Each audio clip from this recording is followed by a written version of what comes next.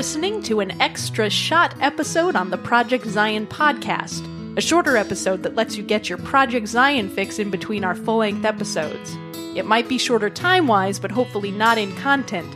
So regardless of the temperature at which you prefer your caffeine, sit back and enjoy this extra shot.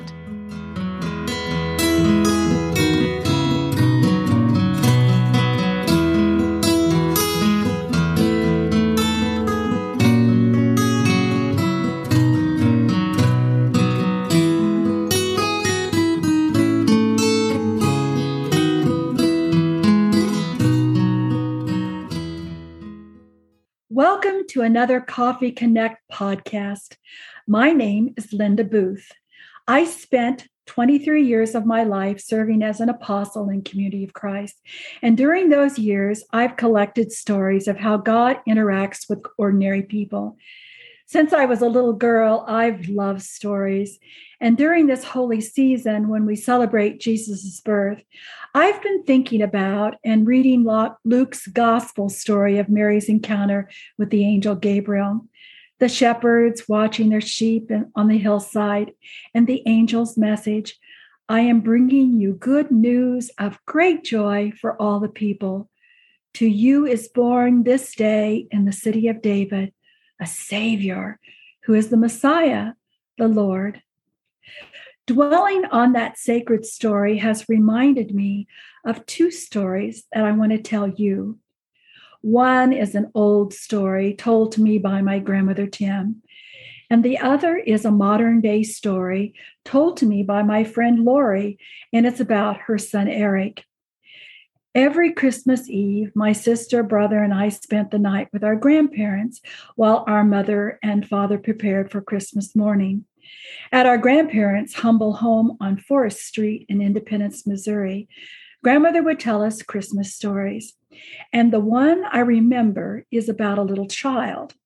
And this is sort of how I remember it.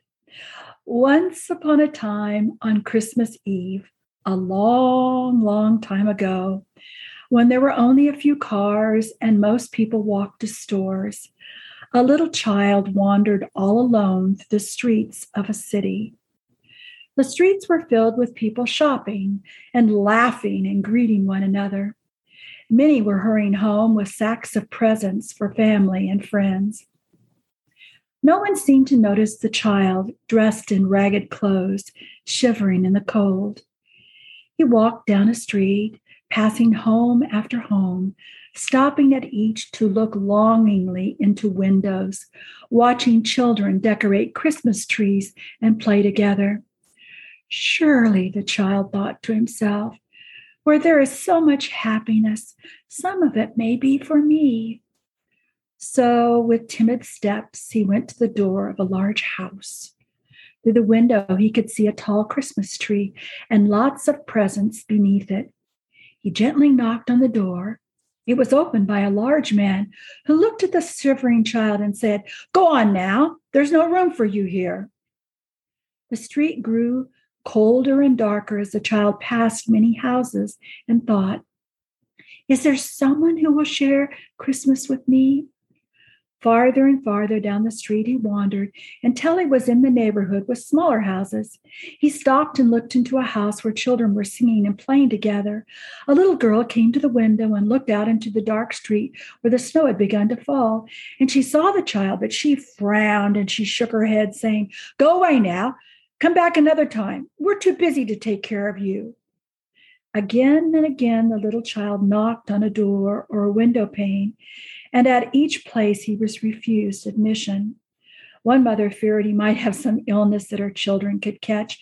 One father said he only had enough for his own children, and one teenage boy told him to go home where he belonged and not to bother folks.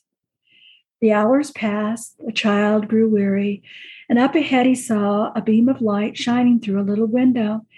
Maybe they will share their Christmas with me, he thought. In this house, a mother was reading the story of Jesus' birth to her children.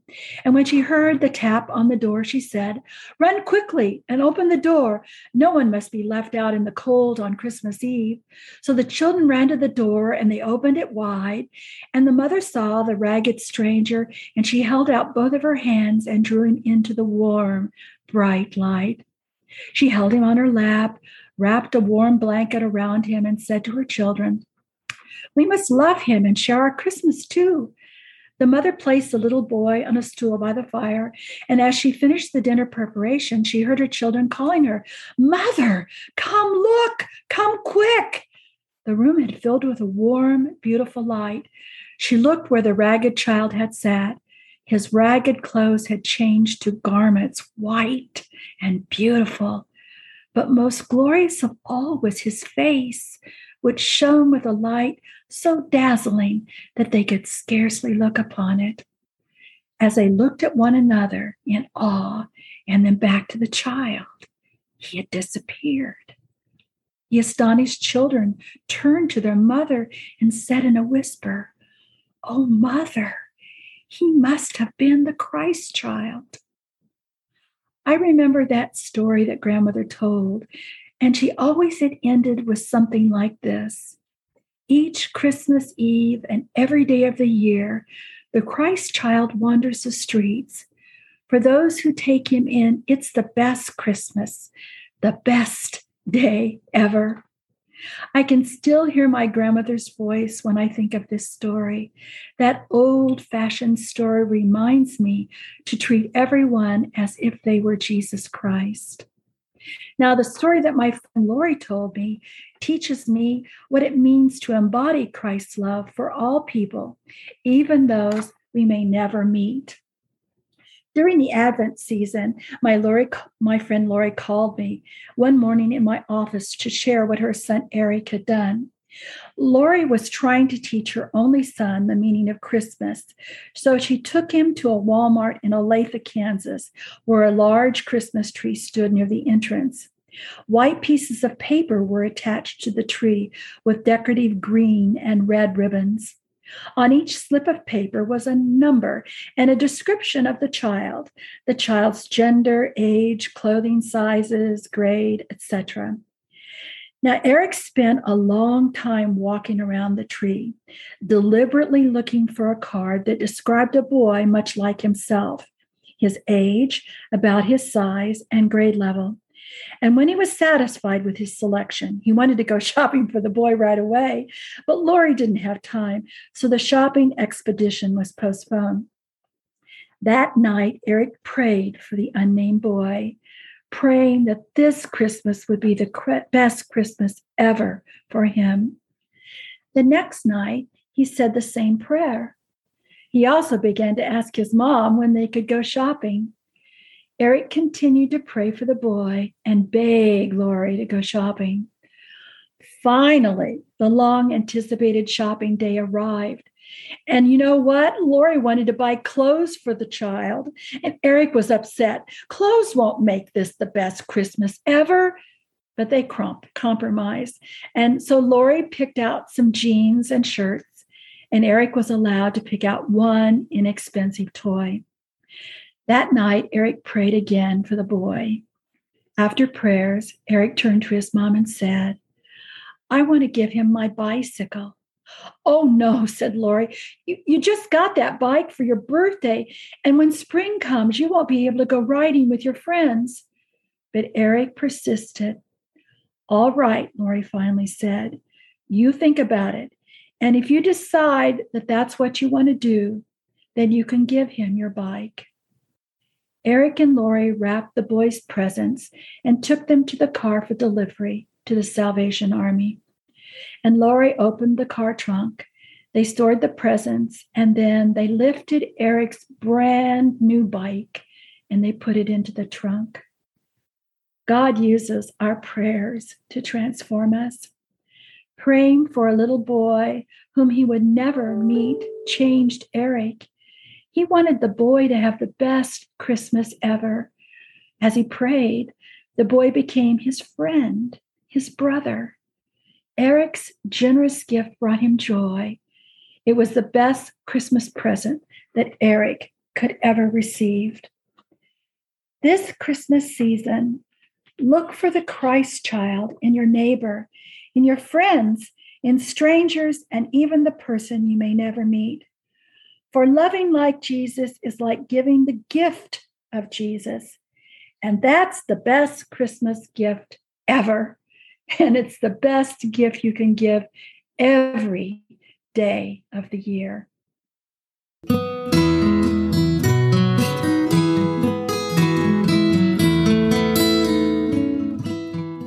Thanks for listening to Project Zion Podcast. Subscribe to our podcast on Apple Podcast, Stitcher, or whatever podcast streaming service you use, and while you are there, give us a 5-star rating. Project Zion Podcast is sponsored by Latter-day Seeker Ministries of Community of Christ.